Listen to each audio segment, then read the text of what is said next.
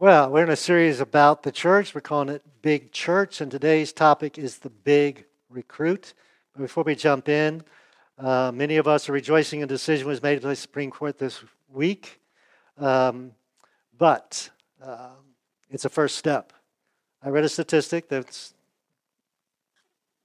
disturbing to me. Even with this law being passed, it only was going to reduce abortions by about 13%. In the United States. And of course, abortions go on worldwide. So continue to pray for those who can't help themselves, which includes the unborn, of course.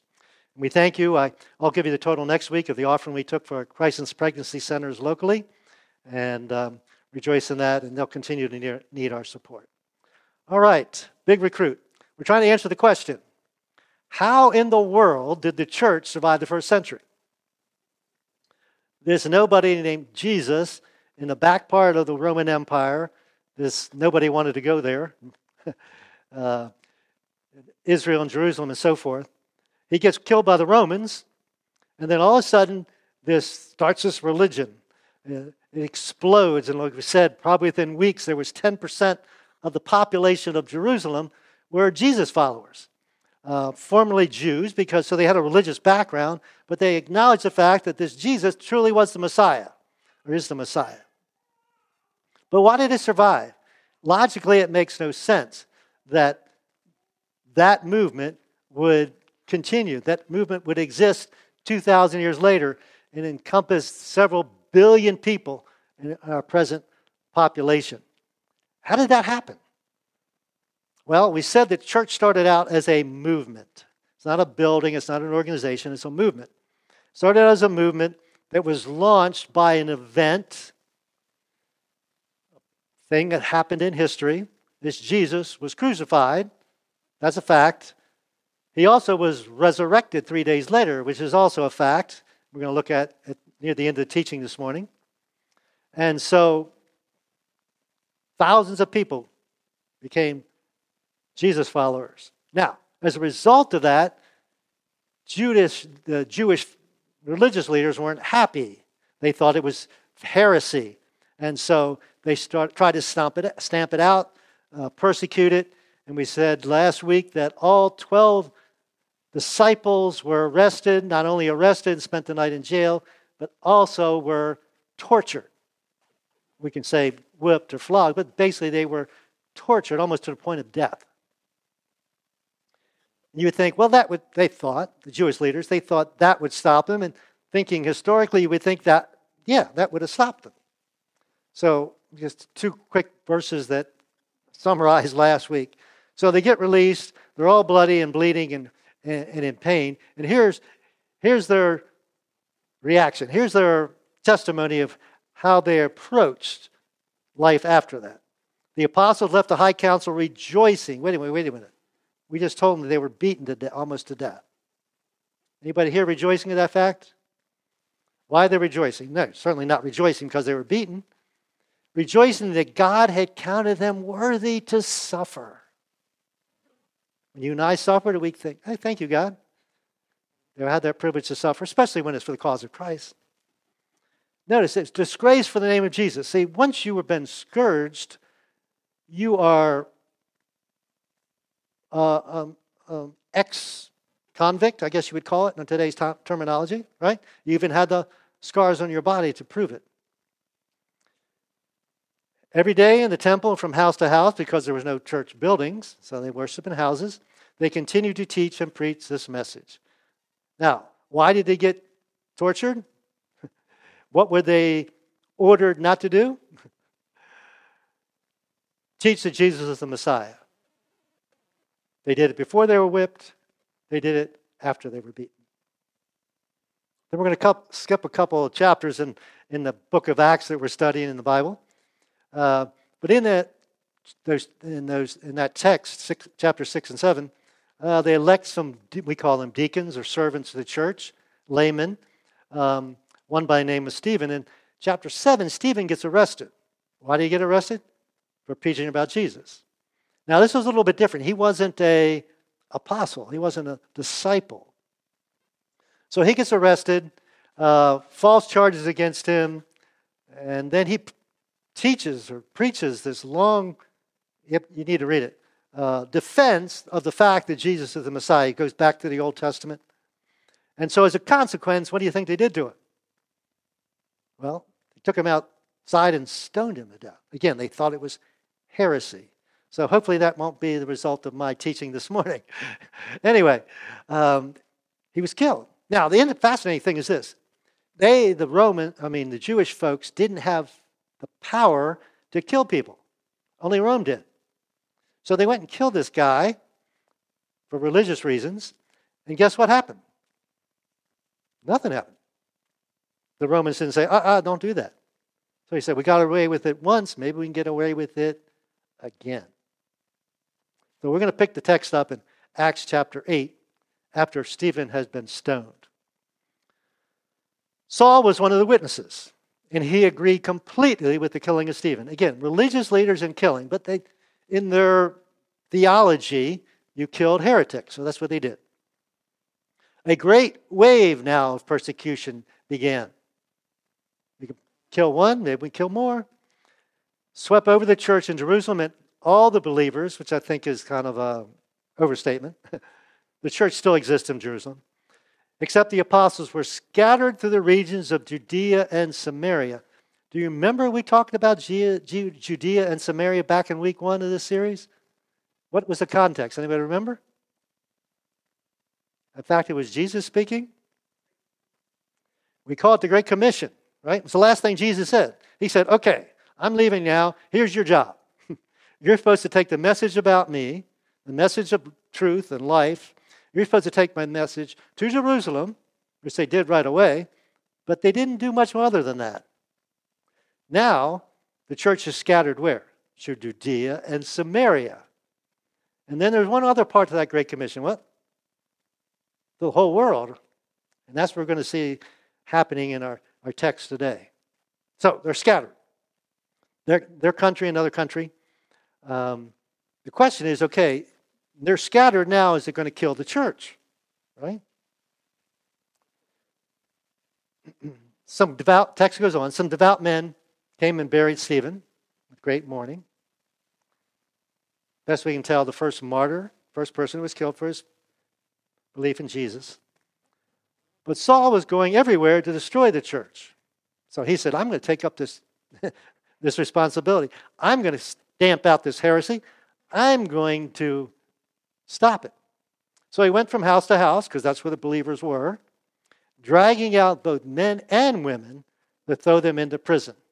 Now, when you read the text, you don't have a sense of time. So we guesstimate, I guess the best word, that about 3 years have passed where Paul is doing this, all right? Arresting people, thrown into prison. Not 1 day, not 1 week, not a month. 3 years this went on.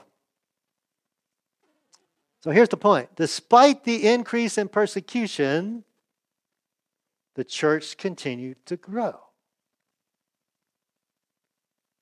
Kind of like whack-a-mole, right? Try and hit it here, it pops up over here. They couldn't exterminate. They couldn't stop it. They couldn't end it.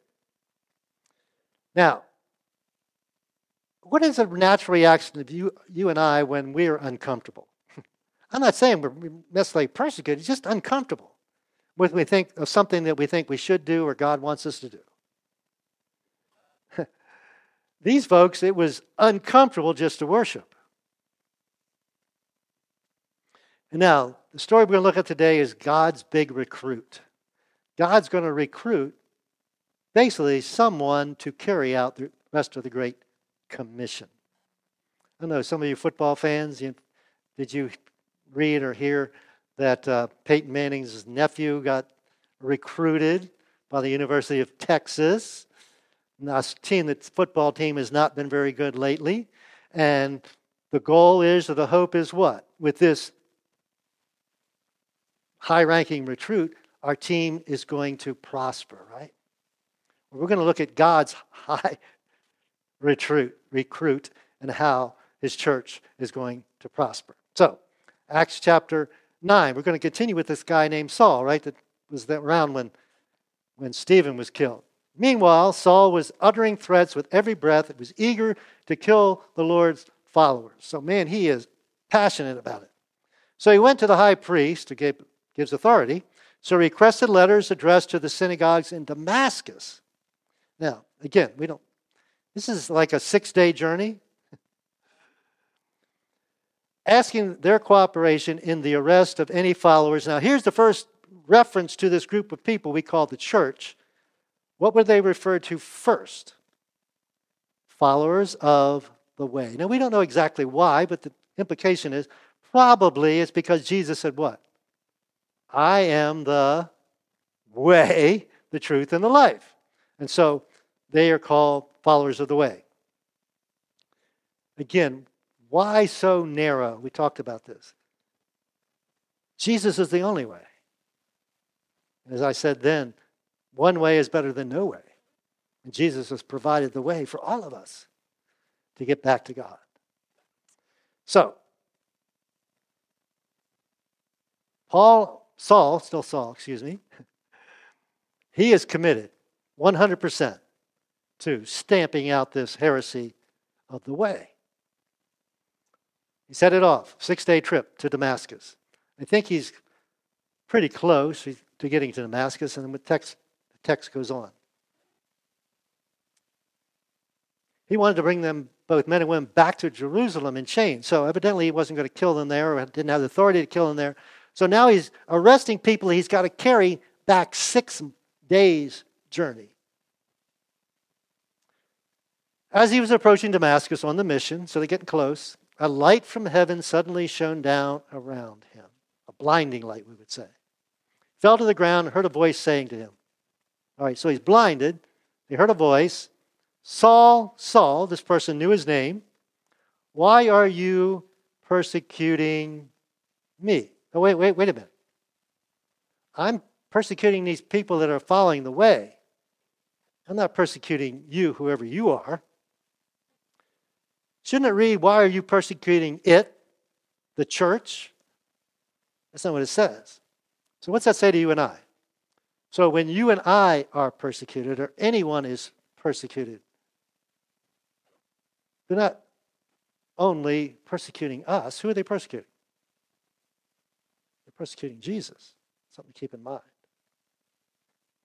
Natural response of Saul is, who are you? Called him Lord, which is interesting.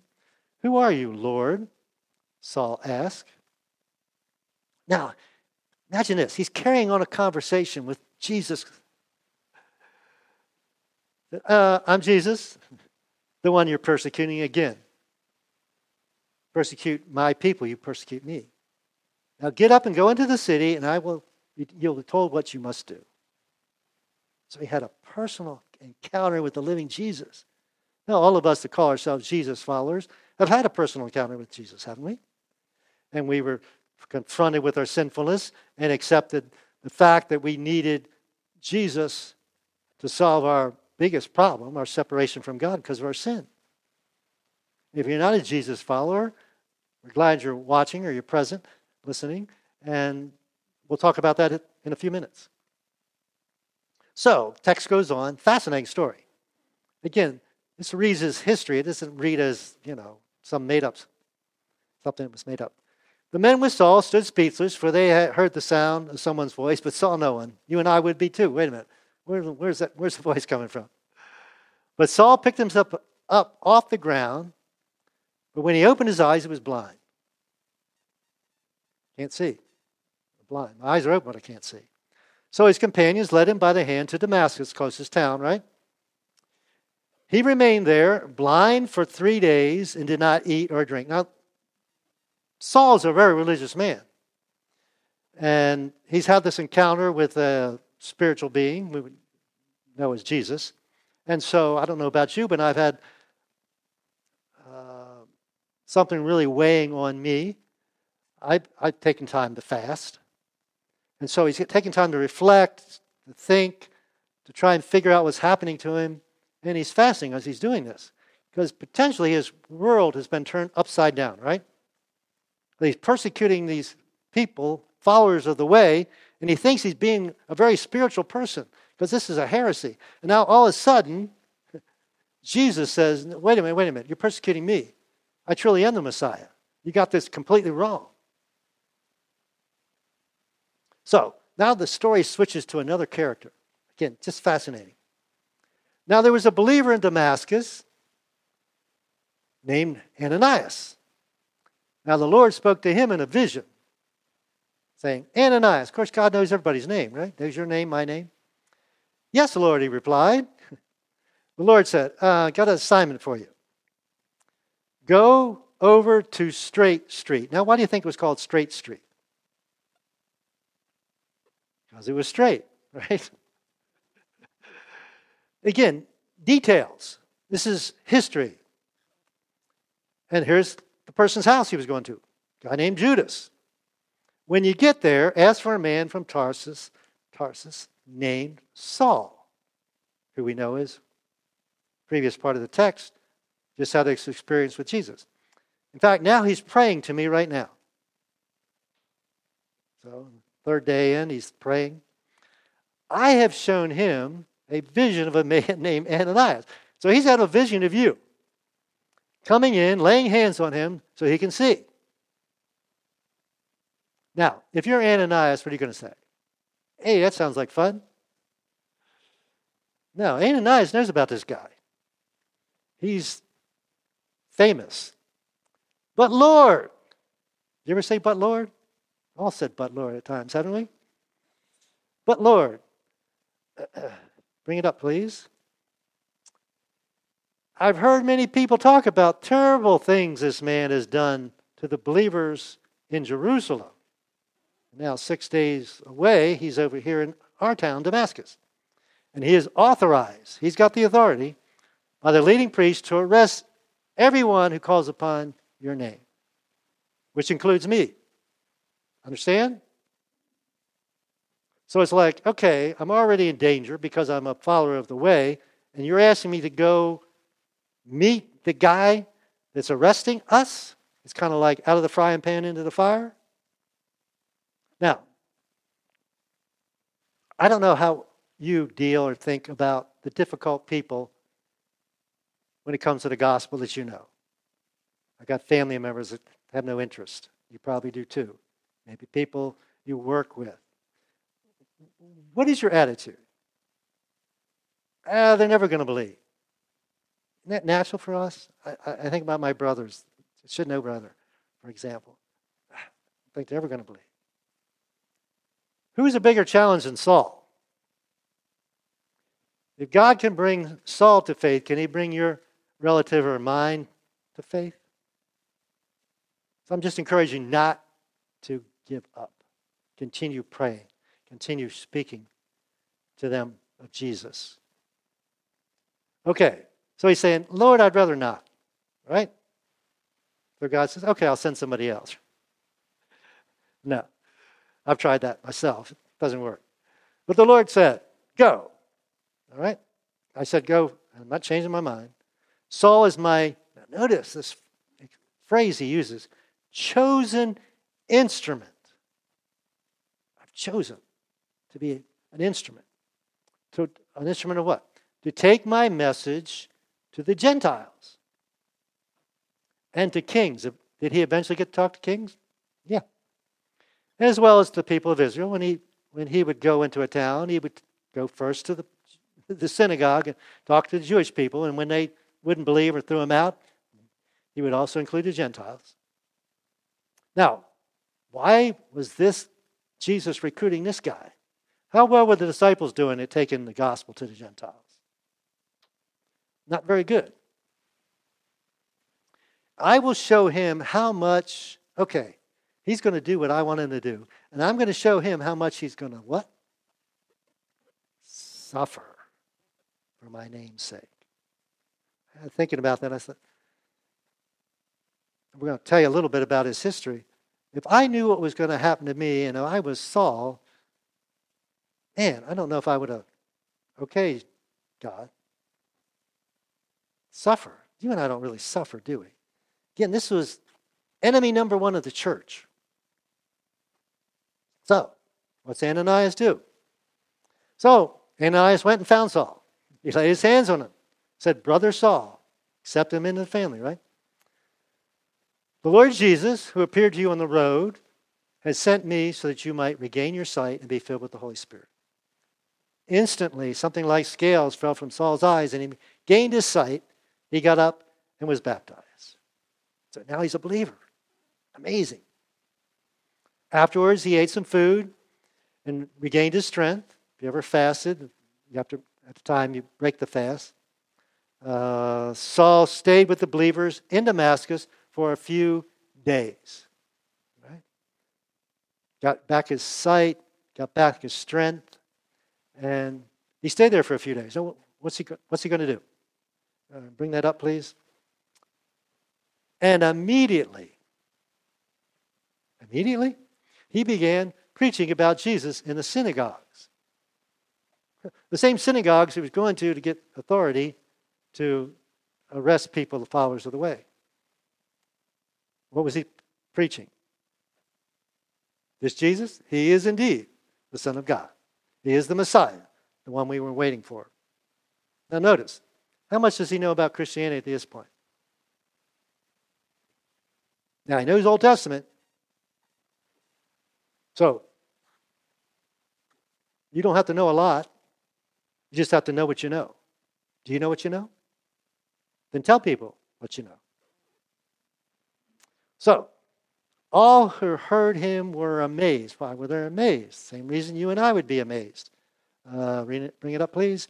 Isn't this the same man who caused such devastation among Jesus' followers in Jerusalem? This is the same guy?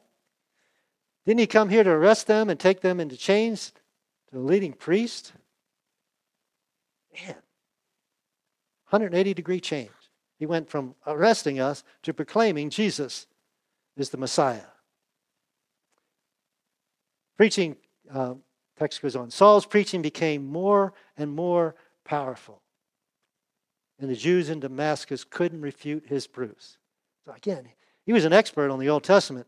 So he's able to connect the dots between Old Testament and Jesus, that Jesus was indeed the Messiah. Then the fascinating thing, Saul, now Paul, disappears for about 12 years. We don't know what he was doing. Well, we kind of know what he was doing. I'm sure he kept preaching about Jesus, right? And so then we know him as the first missionary, if you will. And for the next 10 or 11 years, he carries out, give you a map, what we call 3 missionary journeys. So he goes out from the headquarters of the church, mostly in areas we call Turkey and Greece today. And we start these little churches, or ecclesias, and then he would write letters to them, and he would go back on the second journey. He would go back to the same places in the third journey. Most often by boat, sometimes by land. And so this goes on for about 11 years. This is his ministry. This is what he does. And then after that, he gets arrested in Jerusalem. He gets taken to Caesarea, and he's kept there for 2 years.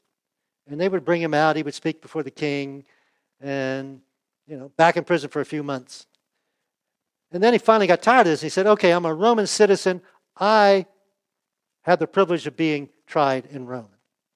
And they said, well, we probably would let you go if you hadn't done that, but since you said that, now you have to go. So another map will show you the journey that he took to get to Rome, and it was pretty hectic, and there was a shipwreck and all this, but eventually he winds up in Rome. Now the first 2 years, about year 58, he is under house arrest. Sometimes it's interesting to think, well, imagine those guards. He got to preach to those guards as they rotated through his arrest. Someday we'll see some of them in heaven, I'm guessing. Then they let him go. I don't know too much what happened, but about year 66, he is arrested and put in prison, in a dungeon. He's there for about a year plus, year and a half. And then one day, the guards come get him and take him out to wherever they do executions. And we believe that he was beheaded. But during that time in Rome, he wrote much of part of the New Testament that we have that he wrote. So I just put this on your outline. Very bad things can happen to very good people. In fact, the worst thing that ever could happen happened to the very best person, Jesus, didn't it? And I got to thinking about, why are we such whiners? I am. We think about COVID. How difficult was COVID? Come on. Why do we whine? So I'm going to finish up this morning with, so what's the bottom line of the gospel? People ask me questions like, can you be a believer and not go to church? Can you be a believer and believe in abortions? What's the bottom line? Paul's writing to the church in Corinth, and he tells us, I pass on to you what was most important and what has also been passed on to me. Christ died for our sin, just as Scripture says. He was buried and he was raised from the dead on the third day, just as Scripture says. So, what's the bottom line of the gospel? Christ died for our sins. He was buried. He was raised. He was seen. The text goes on about seen by who? He was seen by Peter and then the 12, all the disciples. After that, he was seen by more than 500 of his followers at one time. So 500 plus people saw him. Most of whom are still alive. This is 20, 25 years later. Some have died. Then he was seen by James, Jesus' brother, and later by the apostles. And then last of all, as though as one who has been born out at the wrong time, I also saw him. Now see, sometimes we call Paul one of the apostles because qualification for being an apostle is you had to see Jesus. He didn't see him before he was resurrected, but he saw him afterwards. So I saw him. For I am the least of all the apostles. Why did he say that? Sounds like he's the greatest. In fact, I'm not even worthy to be called an apostle. Why? After the way I persecuted God's church. And so then I love this last verse that we covered this morning. He said, today, I am who I am because of God's grace. I can say that. You can say that, right? I am who I am because of God's grace. And I've made sure that the grace he offered me has not been wasted.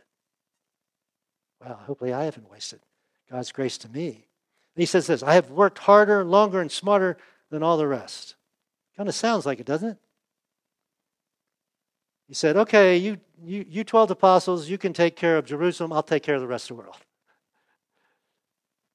But I realize it is not me. It is God's grace with me that has made the difference. You can say that. I can say that. So what's the challenge for you and I? You and me, excuse me. What's the challenge? Can we say with Paul?